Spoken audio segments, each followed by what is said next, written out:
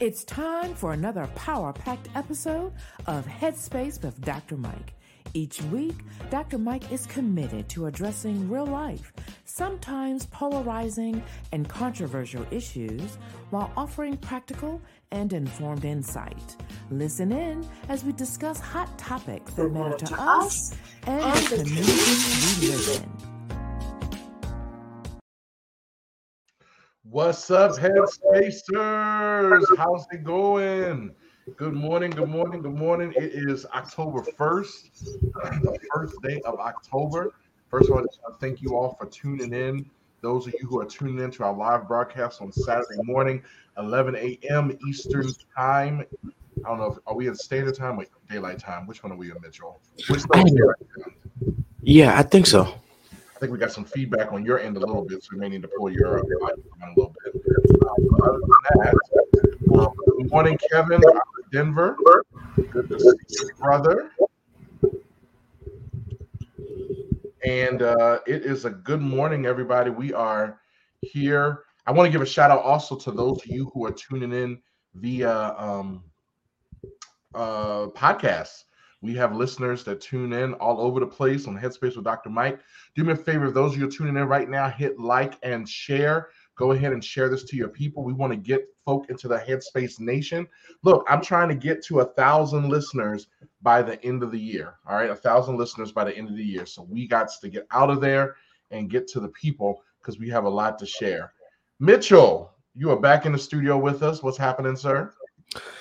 You know, I'm good.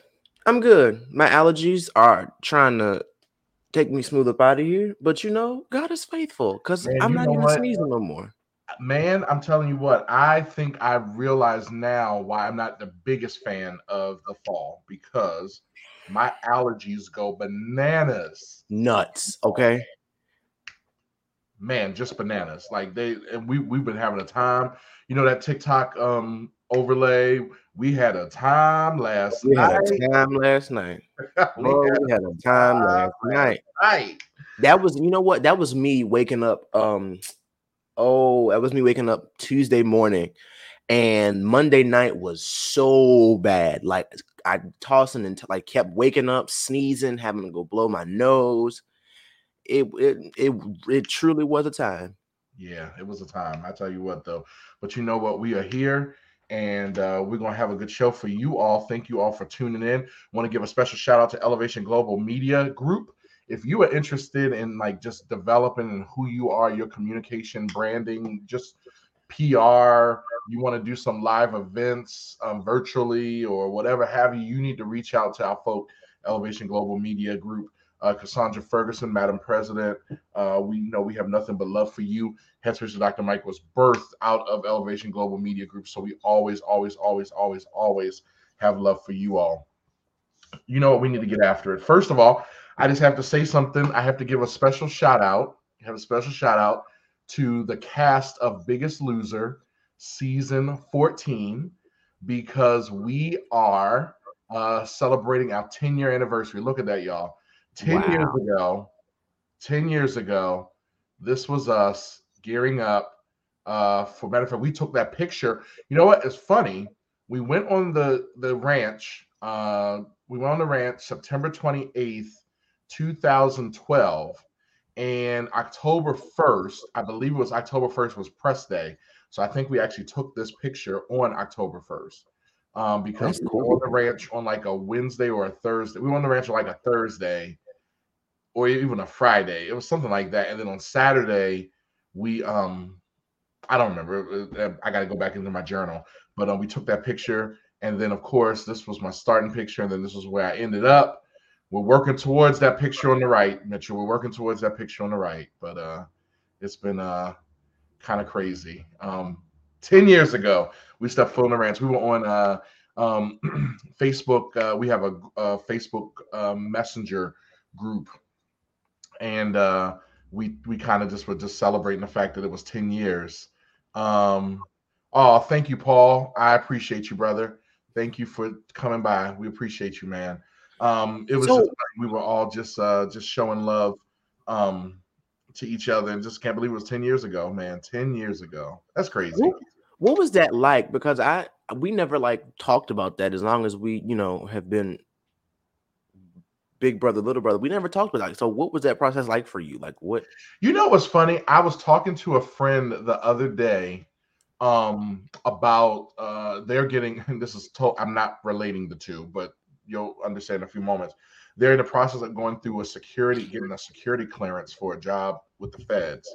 And just they, of course they can't go into all the details of what happened, but one of the things that they just, they were just talking about how it's just a lot of waiting, and you hear a little bit and then you wait and it's a process. Like it takes, close to a year. And I have to tell you, the process to get on that show was bananas, and just the auditioning process. And I think it's for all of them, Big Brother, Survivor, Amazing Race, all of them. The process is arduous, but then once you get on, it was surreal, man. Like there were times where, it dawned on you, I'm on the set of a TV show. And only 6% of what they capture on camera, only 6% of it actually makes the show. So there's so much more that actually happened that you just don't know. And then the other piece of it is you're sitting around and you're just like, I know we're boring. Like there's nothing about this that is exciting. And everybody was just showing us. They were like, no. There's going to be a lot that you get to see. And I mean, I would do it again. I would actually I would approach it a little differently. Really? Yeah, I would approach it a little differently. I really was naive and keep in mind, I love reality TV, like love it. That's why I did Biggest Loser. I was like, I'm fat and, I like reality TV. So why not? Right. But, so I've watched it, so I'm familiar with strategy. Like I can watch people on different shows. And I'm like, you're playing a dumb game, you're playing a good game, blah, blah, blah. And I look at my own game and realize that I went in silly me thinking it was just about losing weight. What else was it about?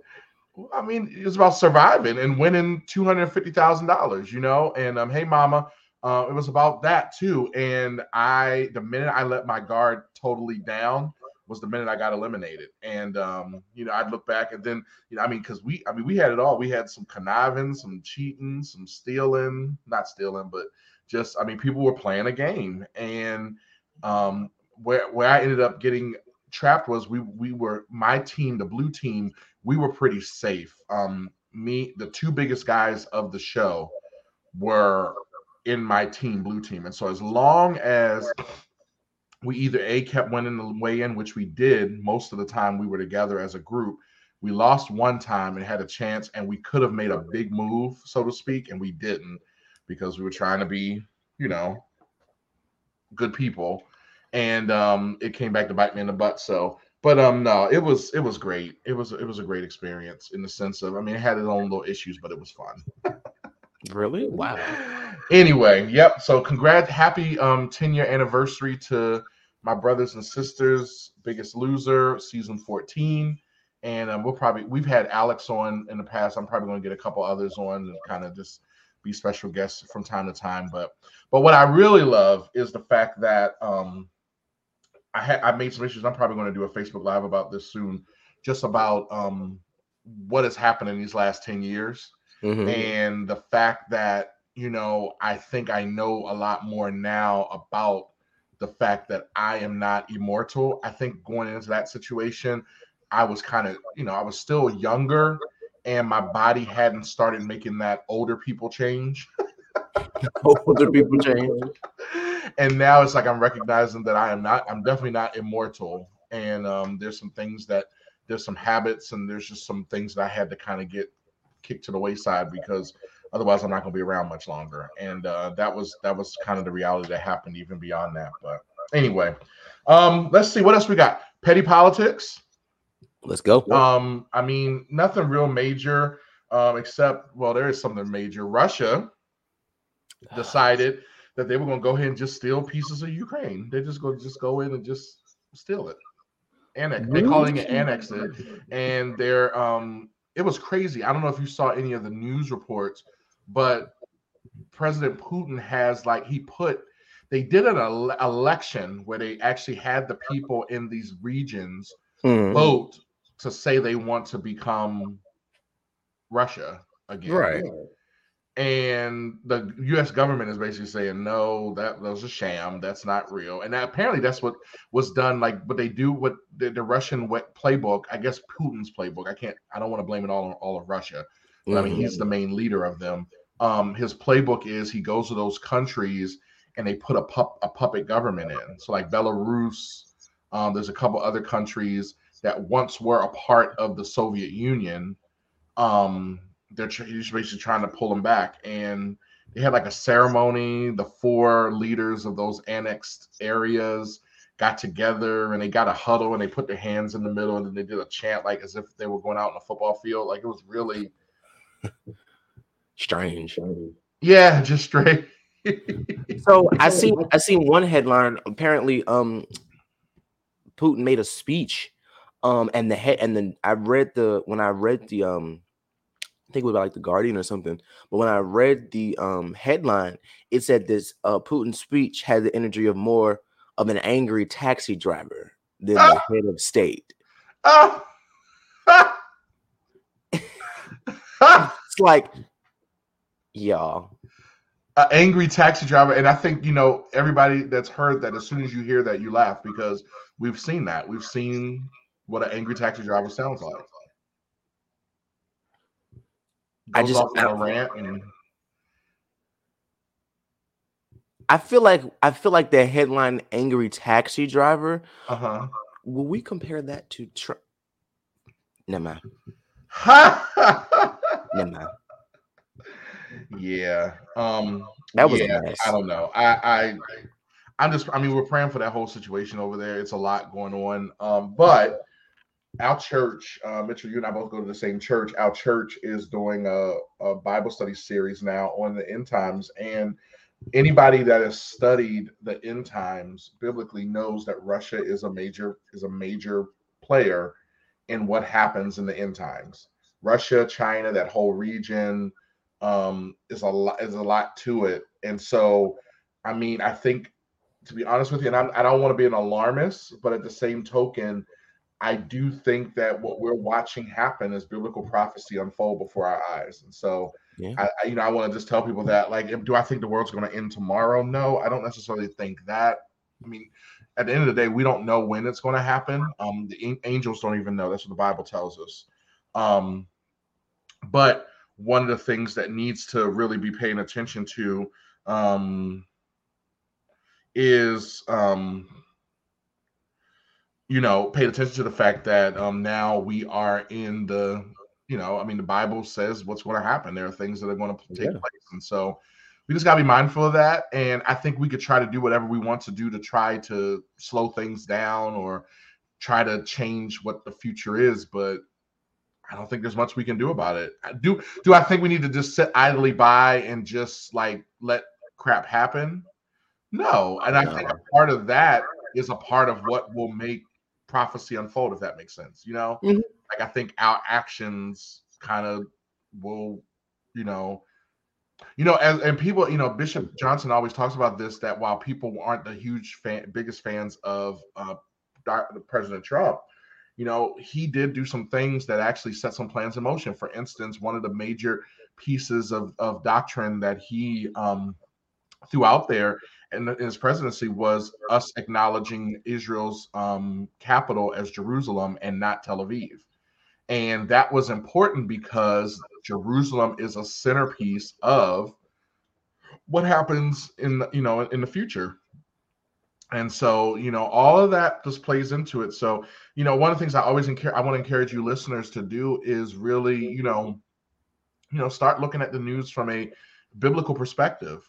Again, not like, oh my gosh, every time somebody does something, oh my gosh, the rapture is going to happen tomorrow. Be ready for the rapture to happen. The rapture can happen in the middle of this broadcast. The rapture could happen like as soon as I say my next word, bam, it's gone, it's done. So you always got to be ever ready. And that's one thing I want to challenge you all. On a different note with that, petty politics, as election day is coming up, we are fastly approaching Super Tuesday, as it is coined. We are, we're marching towards November 8th. November 8th is the day midterm elections. I think every senator is or a lot of the senators, half the senators or something like that, are up for grabs for the country. And then I think every House, all the House people, because they go up every 2 years. And so I think there's a lot. Plus, here in Maryland, we're voting for a new governor. So I mean, there's a lot at stake here. And so, many people are concerned about their voices being heard. Guess what? Get your vote out there. One of the things that we're being talked about, and we haven't really talked a lot about this as it pertains to abortion rights. But some people are upset about how things are going with the abortion. Tell you what, Kansas, they did an election where they actually put it on the ballot, and Kansas is a very conservative state, but yet they still voted to keep abortion legal to some degree in Kansas. And so I mean, there's a lot that's at stake. So anybody wants to complain about not getting their voice heard, well, the opportunity to get their voice heard is at the poll. The POLL. Not the POLE. Wait a minute. Wow. Speaking of elections, are you registered to vote, Mitchell? I will not be 18 before Super Tuesday, but okay. I don't care how old I am. I'm still going to tell people to vote, because it doesn't matter what skin tone you are. Like, you need to vote. You got to understand what's on the line. You got to understand who, and like, I know people just like, do your research before you vote. I know this is like a thing that you shouldn't have to tell people, but like, do your research on people and policies and track records. Like, track records are the most important thing. Like, if you're voting for somebody who makes a promise, it's cool. The promises can be fine, but if the track record proves otherwise and what the promise is making, you might want to reconsider and or take the shot with whoever. Like, it's your vote, it's your opinion, and I'm not here to judge your opinion, but please research before you vote and then vote. Yeah.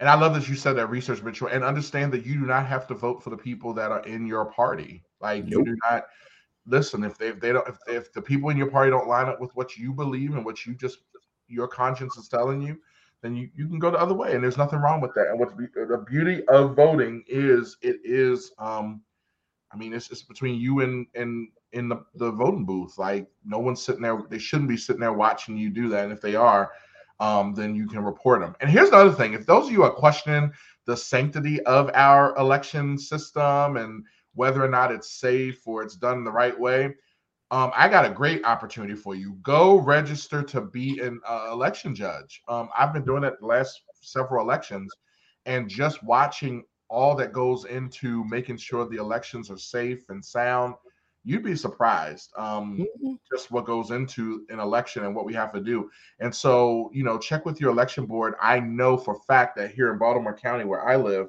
they are looking for several hundred election judges for election day and early voting. And you get paid. You get paid. I think you get paid like close to $200 a day. And plus you got to go to training, and it's like $40 for the training. And if you get if you're a chief judge, you get paid a little bit more. So I would look, if you really are interested, or even if you're just interested in how elections work, go to be election judge. It was actually the first time I did it, it was very eye-opening for me. So anyway, let's go ahead and pay a quick bill and come on back. 2020 gave birth to a lot of endeavors. Here in 2021, everyone has had to get in touch with their inner producer. Our man Garrett Brace is one of those guys you need on your team. We at Headspace with Dr. Mike are clients of his, as he ensures all of our audio files are crisp, clean, and cool. If you have any audio, video, and even lighting needs, hit him up at G Walt Services on Instagram. Remember, G Walt Services, servicing all your audio, video, and lighting needs. So I was flipping through my cell phone the other day. I was actually looking for a picture. Actually, it was thinking about some things with the 10-year anniversary of Biggest Loser. And I noticed that I had like several of the same pose for a selfie that I was taking. And I looked at that. I said, man, I have 10 of the same picture. And it was one of those things where I had an aha moment, because all of us have similar situations in our phones, because we're in a situation now where we're looking for the right picture. And more often than not, it's the right picture so we can post it and look the right way. And, you know, there is a trend out there. It's been out there for a while in social media, and it's called thirst traps. And thirst traps are the idea where you are posting pictures, and it's kind of sexual in nature. It's the idea that you're posting these pictures to kind of make yourself look attractive and give some sex appeal, the right picture so that the right people can see it and you can trap. And it's called a thirst trap. And, you know, one of the things that I was realizing as we are stepping into the last quarter of 2022, and as we're starting to move towards 2023 and setting the next expectations for the next year and stuff like that, is I want to throw this out to you all. Beware of the thirst traps. Again, beware of the thirst traps. And what I mean by that is, more often than not, we get ourselves locked into what we think we're seeing and recognizing that it's not truly reality. Oh, come on in here. Like how many times have we started scrolling through social media, Facebook, Instagram, even TikTok, right? We start going through those things and we see, oh my gosh, I wish. And then all of a sudden, something happens where you start finding out what's actually happening behind the scenes. For instance, you start finding out that, you know, for every one picture you see on Instagram, there were probably 200 that were taken because there was other things that needed to be taken. It was the wrong angle. I know for me, you know, I'm in this transformational period with my weight loss. And so, you know, there was one time I was taking a picture. I was like, man, I looked like I gained weight than I lost. Knowing I hadn't lost it, but it was just that I had lost it. But it was just the fact that the angle wasn't very flattering. It just wasn't a flattering angle. And it wasn't that, you know, I was trying to hide or anything. It was just, I want people to actually see what's really happening. And so, you know, for instance, if I'm not losing weight, then this t-shirt, for instance, that I'm wearing wouldn't fit the way it fit. Let me tell you something. About 6 months ago, this t-shirt was a midriff. It was all over my belly. Like and now I have some hang time, so to speak, with it. So it's working, but sometimes the pictures aren't necessarily telling the whole story.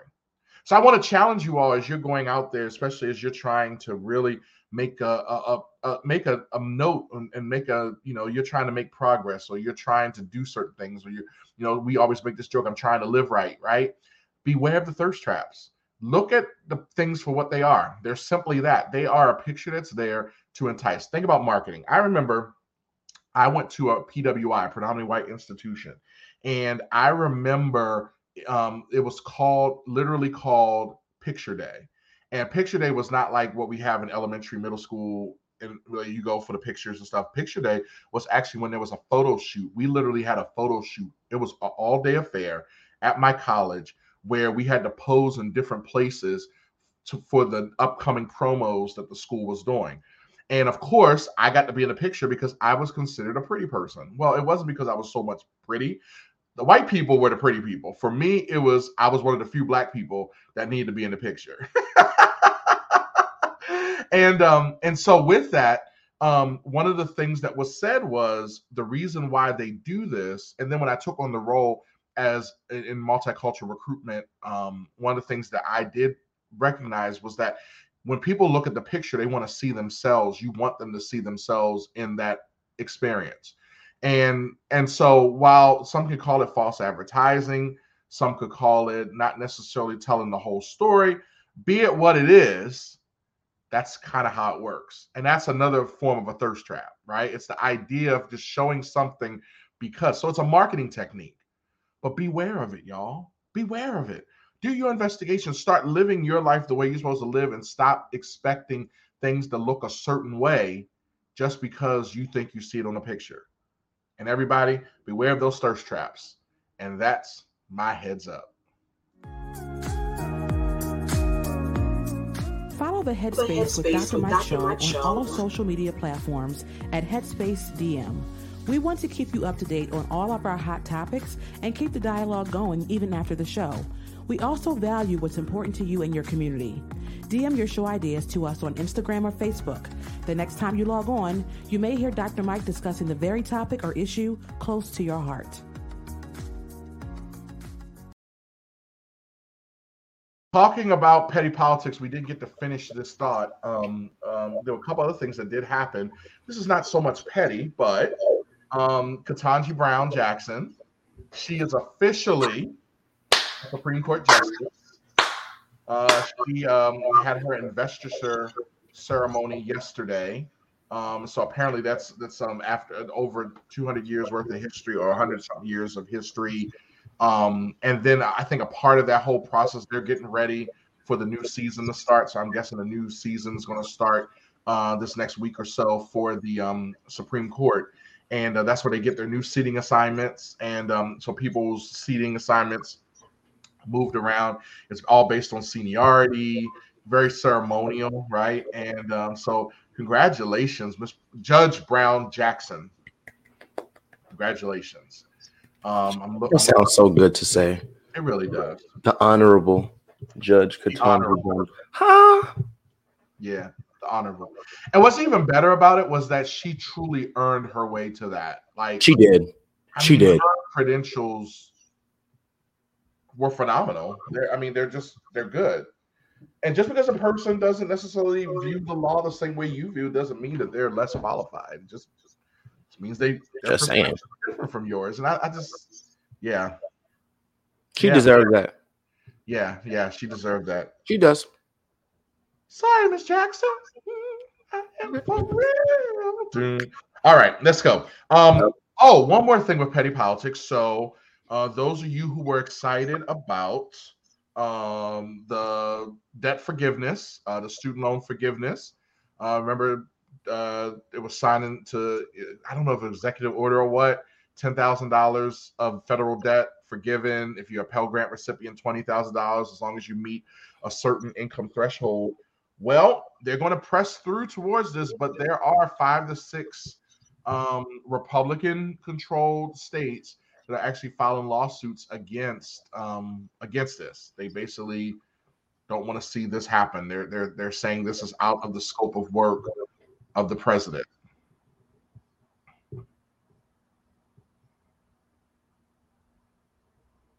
To be fair, because that's what we believe in being here in Headspace with Dr. Mike, if it is truly out of the scope of work for the president, then I guess that's why we do have checks and balances, right?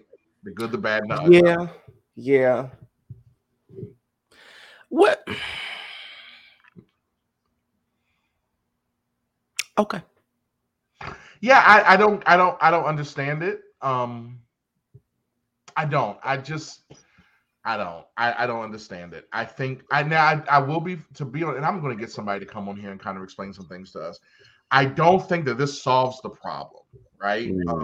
I don't think it solves the problem. I don't think the $10,000 is going to solve the problem. Actually, I think that it's just going to put a Band-Aid on a bigger problem. The fact is that I remember needing to, get through school and signing the paperwork. And, no offense to you, Mitchell, but I was 19, 20 years old. And in my mind, I thought it would be easy to pay this back. And I didn't know so much about interest rates, and, if I didn't do something by a certain time, then it was going to balloon out. Like, I think that there were some issues. And I think those did need to be addressed and do need to be addressed. But I think that, they didn't ask me, but, I think personally, getting rid of the interest, if instead of forgiving, get rid of the interest and then see what happens from there. Like, let's see, all right, this interest has accumulated. Let's get rid of the interest. And then let's people just pay down the balance. The principal. Or if you're give a certain period of time where we could pay towards the principal. I guess the argument is that everybody's like, I paid off my loans, and so because I had to do it, you should have to do it. And I don't know. I get fatigued from that. But that's a petty argument, though. I feel like it. I do, and I get it. And if there's anybody else that wants to comment on that, you can, and you're entitled to your opinion about it. But I get fatigued from that just because I get it, and I'm sure. I don't know. I get it. Okay, I feel like that's a petty argument, and this is from my perspective. I feel like this is a petty argument. It's like, and I have to pay mine. You have to pay yours. That almost sounds like you're bitter. Almost like you're what? You're bitter. It does come across that way. I go, okay, if I have to pay mine, then you got to pay yours. And here's my thing. I would ask the question to those people that are making that argument, like, was it a struggle for you to pay your student loans? Like, okay, if they have to pay yours, like, was it a struggle for you?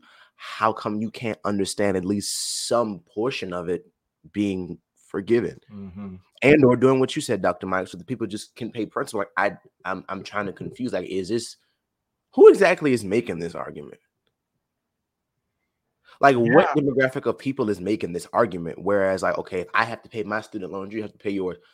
Could you pay yours off because you were rich or because you legitimately just wanted to pay them off? Because then, like, after we figure out who that argument goes to, then you can actually decipher what the motive is behind that, what the intent. Are they bitter? Are they not? Either way, it's just like the argument is petty in itself, but, you know, people. Yeah, I mean, I agree. I think that looking at who, and now I do know for a fact there are some people who just were very disciplined, and they chomped at the bit, and for 10 years they just sent that little check, a big check. They did it, and they worked towards it. Just like I know people that are very good about paying off their car note, and right. So I get it. Some people are just blessed in that area. It worries me. The whole bigger picture, some of the people that I'm hearing, a lot of the people that I hear this argument made by are the same ones that didn't like people haven't being told to wear masks during the pandemic. Oh, those people. I'm hearing, and I'm not trying to be funny, but there are some common denominators. These are the same ones that, my body, I should make my decision about whether or not I get the vaccination. But then they're the ones that are saying that abortion is wrong, So I guess for me, there is a demographic that I'm noticing, and part of that could really be the circle that I have, from where I went to college and stuff like that. That could be a part of it, but I don't know. I pray that because the argument that the president is using is there's a law that Congress passed that said in times of national crisis, he has the authority, through his agency, Department of Education, to make that decision. And so I do remember that during President Trump's, during his, presidency, the woman that was in charge of the Department of Education was working feverishly to prevent this from happening. And she was like really going out of her way to make sure that there was nothing in place to forgive debt. Whereas, that was one of the priorities of the Biden administration. And so the argument, I think I heard the state's attorney from Arkansas basically said, the president himself said the COVID pandemic is over, but yet he's trying to make a ruling on it. So I don't know. We'll see what it is. And, we're going to pay what we can pay. I just think it's kind of fascinating, though, because that's the government suing itself. Yeah, like the whole thing, from the explanation that you just gave, the whole thing has contradictory elements to it. Like the entire thing is just contradictory to where you're just like, you got to give up on it. And it's like, okay, we'll see what happens here. Because the whole thing has contradictory elements towards the argument that Biden is making, the argument that people that think it shouldn't be forgiven is making, even the argument that people think it should be forgiven. Like the whole thing is just like contradictory. Like it's weird. And, one of the things that I come to conclude is I do think the average American is middle of the road. Like, I really do think most people are kind of in the middle of the road, and we may have one or two issues that we defer an opinion about, but we can live with it, because we recognize it's for the common good. And I think that these fringe groups on both sides of it, on the left and on the right, that are like really extreme, that are just like, they're not a huge amount of people, but they're just the ones that make the most noise, and they're the most noise. They're the ones, and I mean, it's on both sides of the equation. So I want to make sure people understand that. I do think most of us are middle of the road, more moderate in that sense, and I think common sense. I think that common sense is, let's look at this issue and figure out how we can come to a happy collaboration, like how we can really make this work. And I just don't see that happening. So we shall see how that plays out. Speaking of collaboration, apparently last week There was an asteroid that didn't know it needed to be pulverized. Who knew? So NASA sent up a DART rocket. That's what they call it, DART. And DART, I think, stands for something. And they basically sent on a crash course with a asteroid, and they were testing to see if we indeed had a situation. Now, listen to what I say here. If we indeed had a situation where an asteroid will be heading to Earth on a collision course with Earth, could we knock it out of the way with such a instrument, a DART rocket? And according to this, it can be done. So my question to you, Mitchell, is this me watching too much TV, watching too many movies? Do you buy that it was a test? No, and I'm gonna tell you why. So from the headline that I read not too long before this episode, it was a defense, and you kind of just explained it. It was a defense thing, and I'm trying to figure out like who plans for that? Like I feel like we've never had that sort of thing be a bother by any means. Yeah, I mean, to be fair, asteroids have hit, meteorites have hit Earth before. Matter of fact, they have said that that's what led to the demise of the dinosaurs. So there are craters. There's Crater Lake actually here in America that is believed to have been because we had it. And I mean, you look at the moon gets hit apparently. I mean, it takes some blows. So I do think that it's a real thing. It's a real danger. Okay. And so my question is, I just don't buy it though. I don't buy that it was a test. There's a part of me, and call me a conspiracy theory or what? There's a what? I think that puppy was on its way. And they were like, all right, we got to do this. Like, yeah, we gotta kind of do this. You can't broadcast on the news, everybody, an asteroid's on the way and it's going to hit Earth in 3 years. Like, you can't do that. Like, can you imagine like how much chaos that would cause?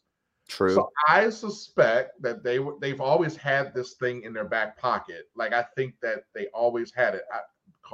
I've seen Armageddon, I've seen other movies, but they've had this idea in case they needed it. And I believe that had that mission not been successful, there may have been another thing that they would have tried. And then at some point, then they would have told us, all right, y'all, so we told y'all it was a test.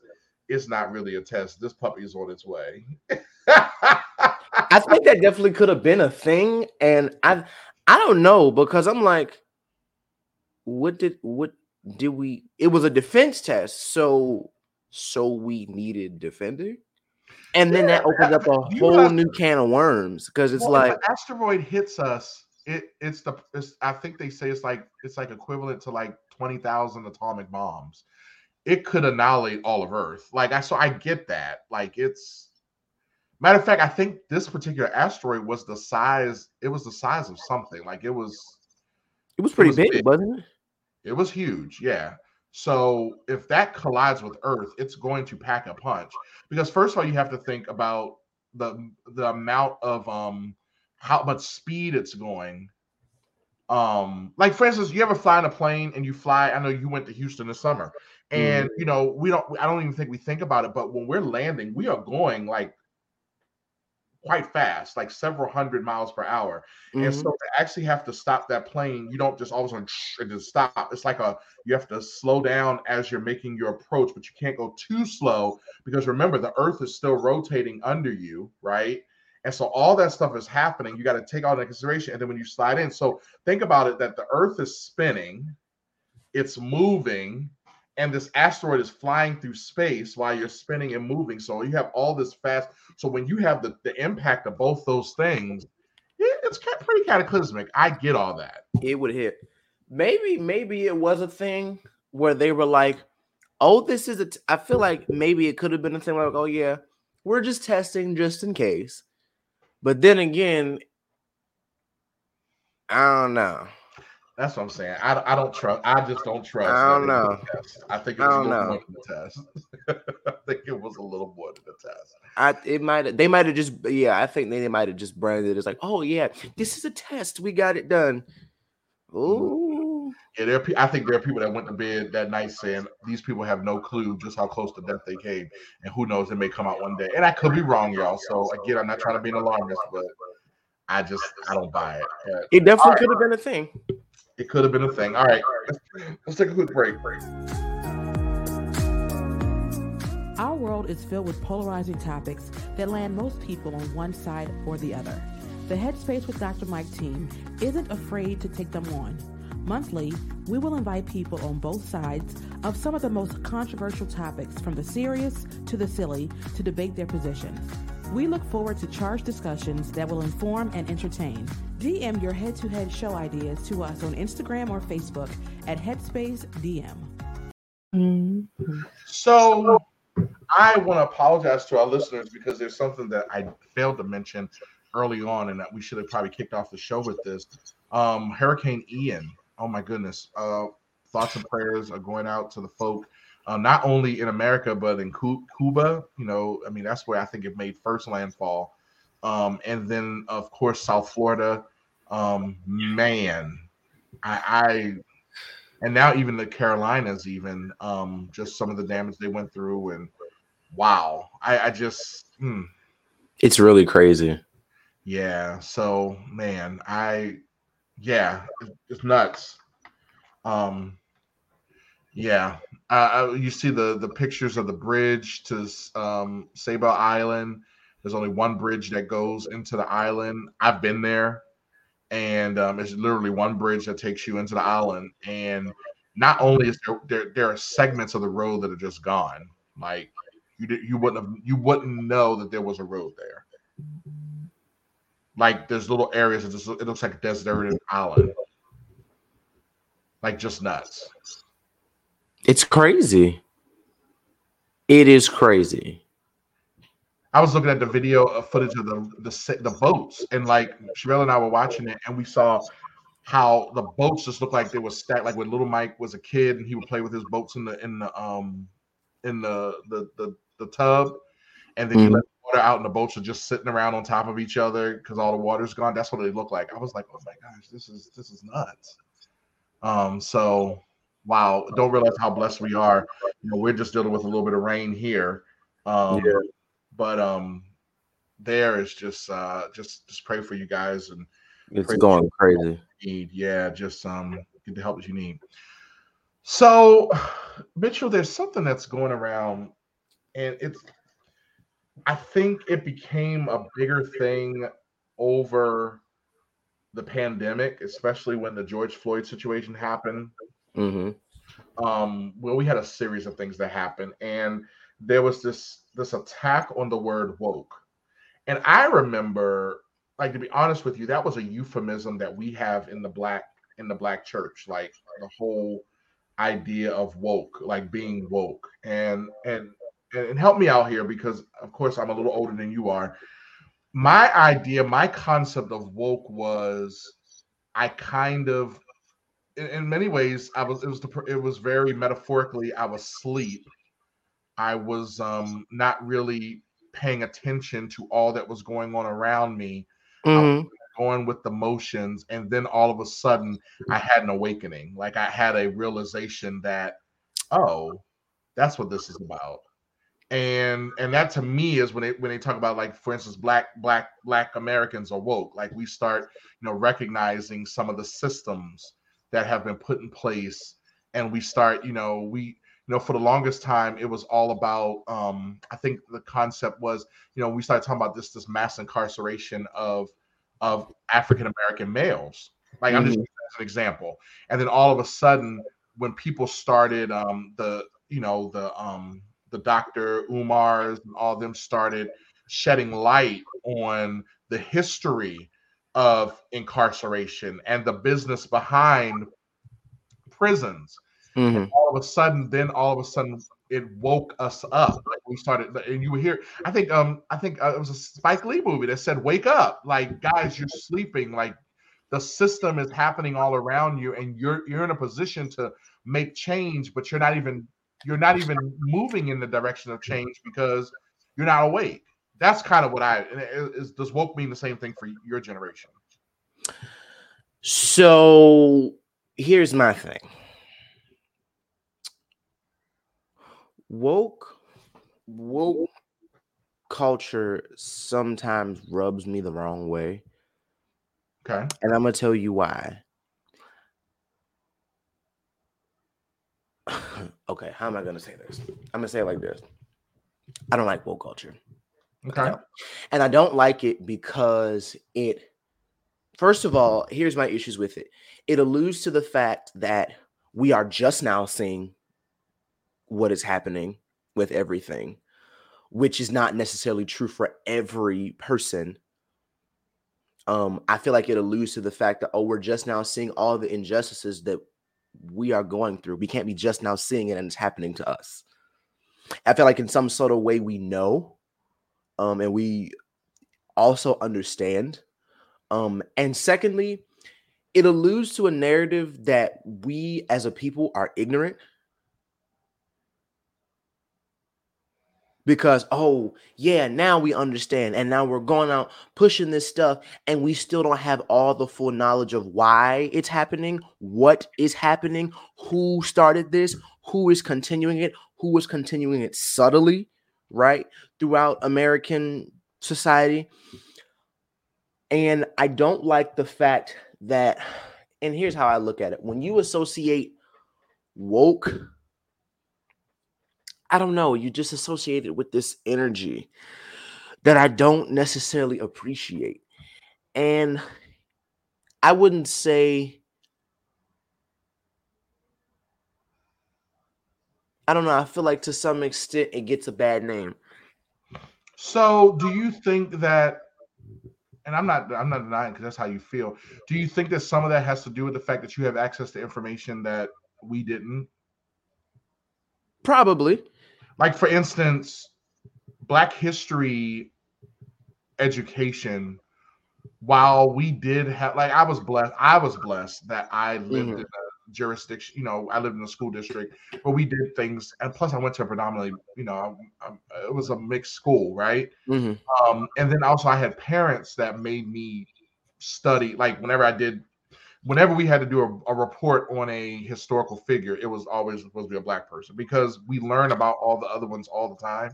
And then, of course, their generation grew up where they did not learn at all, right? And so do you think that some of that just has to do with the fact that, like, I heard the point you said that we were ignorant to it. I really do think that we were. Like, I think that some of us really were ignorant. Like, we didn't really know. I think there's some truth to it. I think there is some truth to that. I mean, you guys, I think, have a different perspective because you were actually able to sit back and watch things. And my parents, for instance, did a very good job of pushing these initiatives to the point where now you guys are actually the beneficiaries of that information. Do you think that may play a part in it? I do. And I think it plays a huge part in it. My perspective is because with the information that I know and understand, I am liable to be called woke. I'm liable to be called woke just because I understand the history of my people. Like, that's what it looks like to me, is because I was blessed to have the information. I was blessed to understand the information.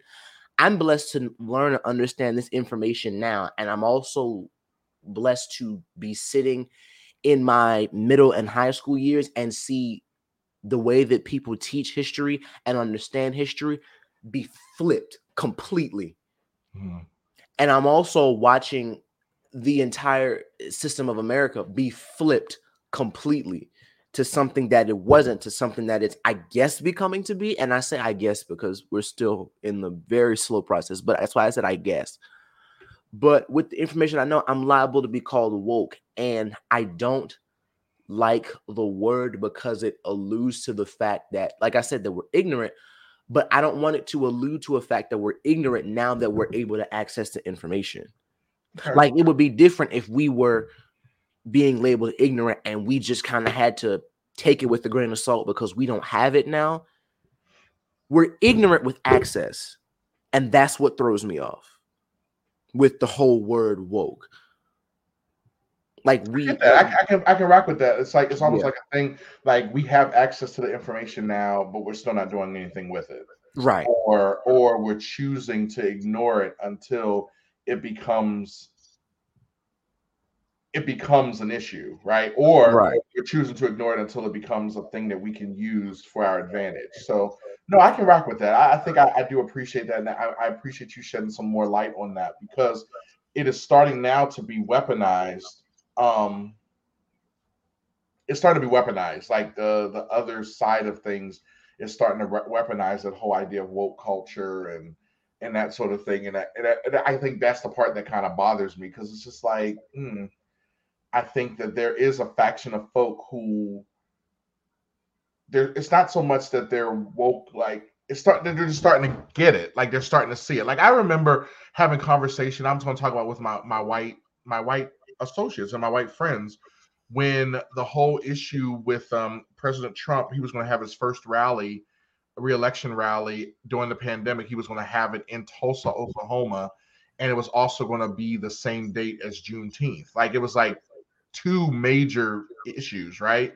And I remember talking to some of my white friends who they didn't understand, well, why is this such a big deal? And when we explained to them the whole Tulsa massacre, they didn't even know what that was. They didn't even know that was a thing. And then the whole idea of Juneteenth was totally foreign. Now, to be fair, we didn't really study Juneteenth up here. It's not really something that we talk about up here in the North.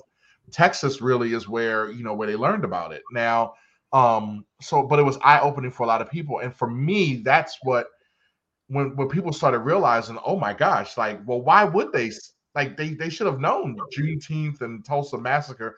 Why would they do that? You know what I mean? And I think that was more of what I was speaking of when I talk about the woke culture. But I do appreciate what you brought up with that, and that's something to consider. I never really could get with the word, and like you saying, now it's becoming like a word that weaponizes people. I mean, that people are weaponized with, and I also don't appreciate that as well. Is because now it's like, oh, the woke culture or something. It becomes that like condescending energy and that kind of degrading thing. And I already don't like the word, but now I don't like it even more because it's a weapon. Like if you look at somebody as woke, you have like a automatic mindset that they are just this, for lack of better phrase, this wannabe historian, right? And they're going to walk in and they're going to, and when that's not necessarily the issue. If I know and understand it, I don't have to talk about it as much. If I'm not, and that's the thing, like people are woke and they can be woke and still not do a daggone thing. And that is also what throws me. Right. You're a walking zombie. Like you're living in this moment, literally aware of this stuff, and yet you're still choosing not to do anything with it. I'm totally with you on that. Let's take a quick break and then we're going to wrap this up. Focused on photo, versed in video, For Any Media brings visions to life, from headshots to family shoots, casual candids to structured scenes. Our team can provide whatever you need. In Baltimore, you may have seen us at local events such as the Poly City Tailgate or the Randallstown Romp. You can find us on all social media platforms at the number 4 Any Media. For Any Media, for anything. Contact us so we can create. So with that whole idea of woke, we also have what's called cancel culture, right? And what are your thoughts, Mitchell, on that whole concept of cancel culture? People that participate in cancel culture have way too much time on their hands, and I said what I said. People that participate in cancel culture do not understand the concept, and this is what throws me. When you people, sorry, not you people, sorry, but I said what I said. When you people claim to, and I'm going to talk about it like from like the Christian side of things, and then like just people. Okay. The Christian side of things, when you people claim to believe in Jesus and participating in culture, you are the most the character that you portray is the most oxymoronic thing. Because how in the world are you going to participate in cancel culture? There's a difference between canceling and grace and accountability. Two different things. Okay. So there's holding the person accountable for what they did, and then there's giving grace. Galatians 6, don't remember the actual verse. Any man caught in temptation, restore such a one, but pray that you're not tempted.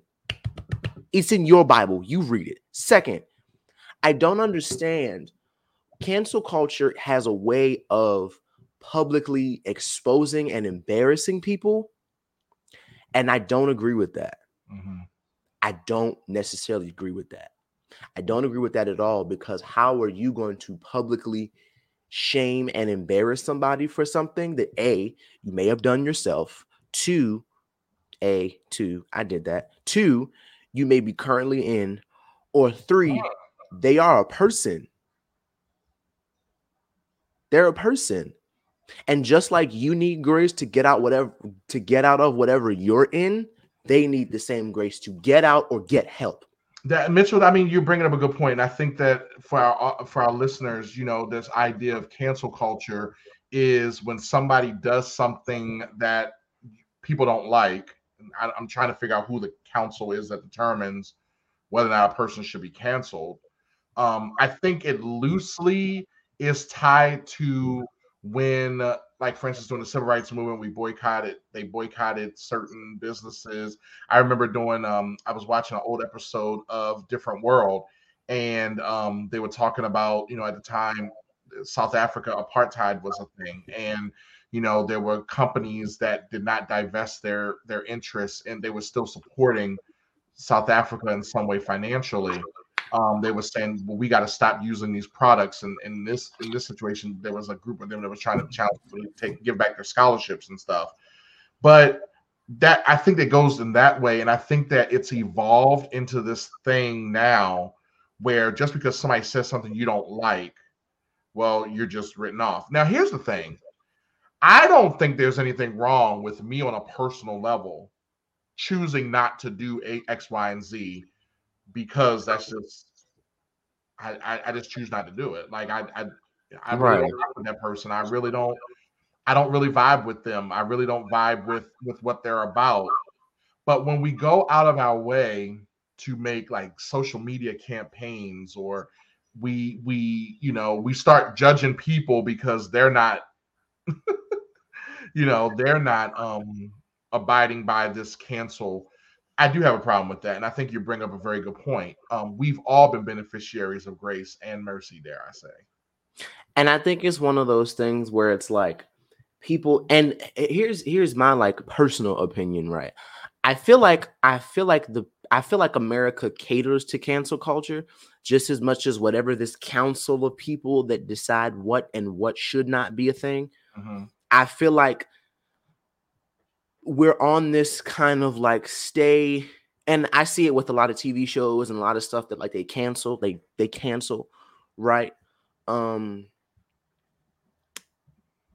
huge example, when Kirk Franklin let loose on his son, everybody was like, oh, you don't listen to Kirk Franklin music anymore, and you shouldn't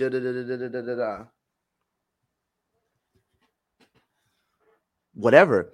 And then there was this one point where they, like America, like the people that whoever these big network execs are, when they hear from cancel culture, oh, this shouldn't be on there, and if you don't do this, you're gonna they'll take the show off, or they'll take the character out, or they won't play episodes with that character in it. I mean, I can't argue with that though, because that's a business decision. Like if the demographic is saying, but my thing is, see this, yeah, who's this council? Yeah, I got you. I think the TV shows is a little different, only because that's a business decision. Like if the mass population is saying they're not going to participate in this because of that, then. But I feel like, okay, well, I can let the TV show slide, sure, but I still don't necessarily agree with the way that it's handled sometimes. Like, I feel like I agree with that. I totally agree with that. Who is the council? Like, what like imaginary anonymous council? Because it's got to be at this point, and it's no, you're right. You literally, you are telling the truth, and you know what? We kind of took on so much more because we got to bring this back, and we're going to bring this back when Christy's back in because I think that she's going to have a lot to add to this as well.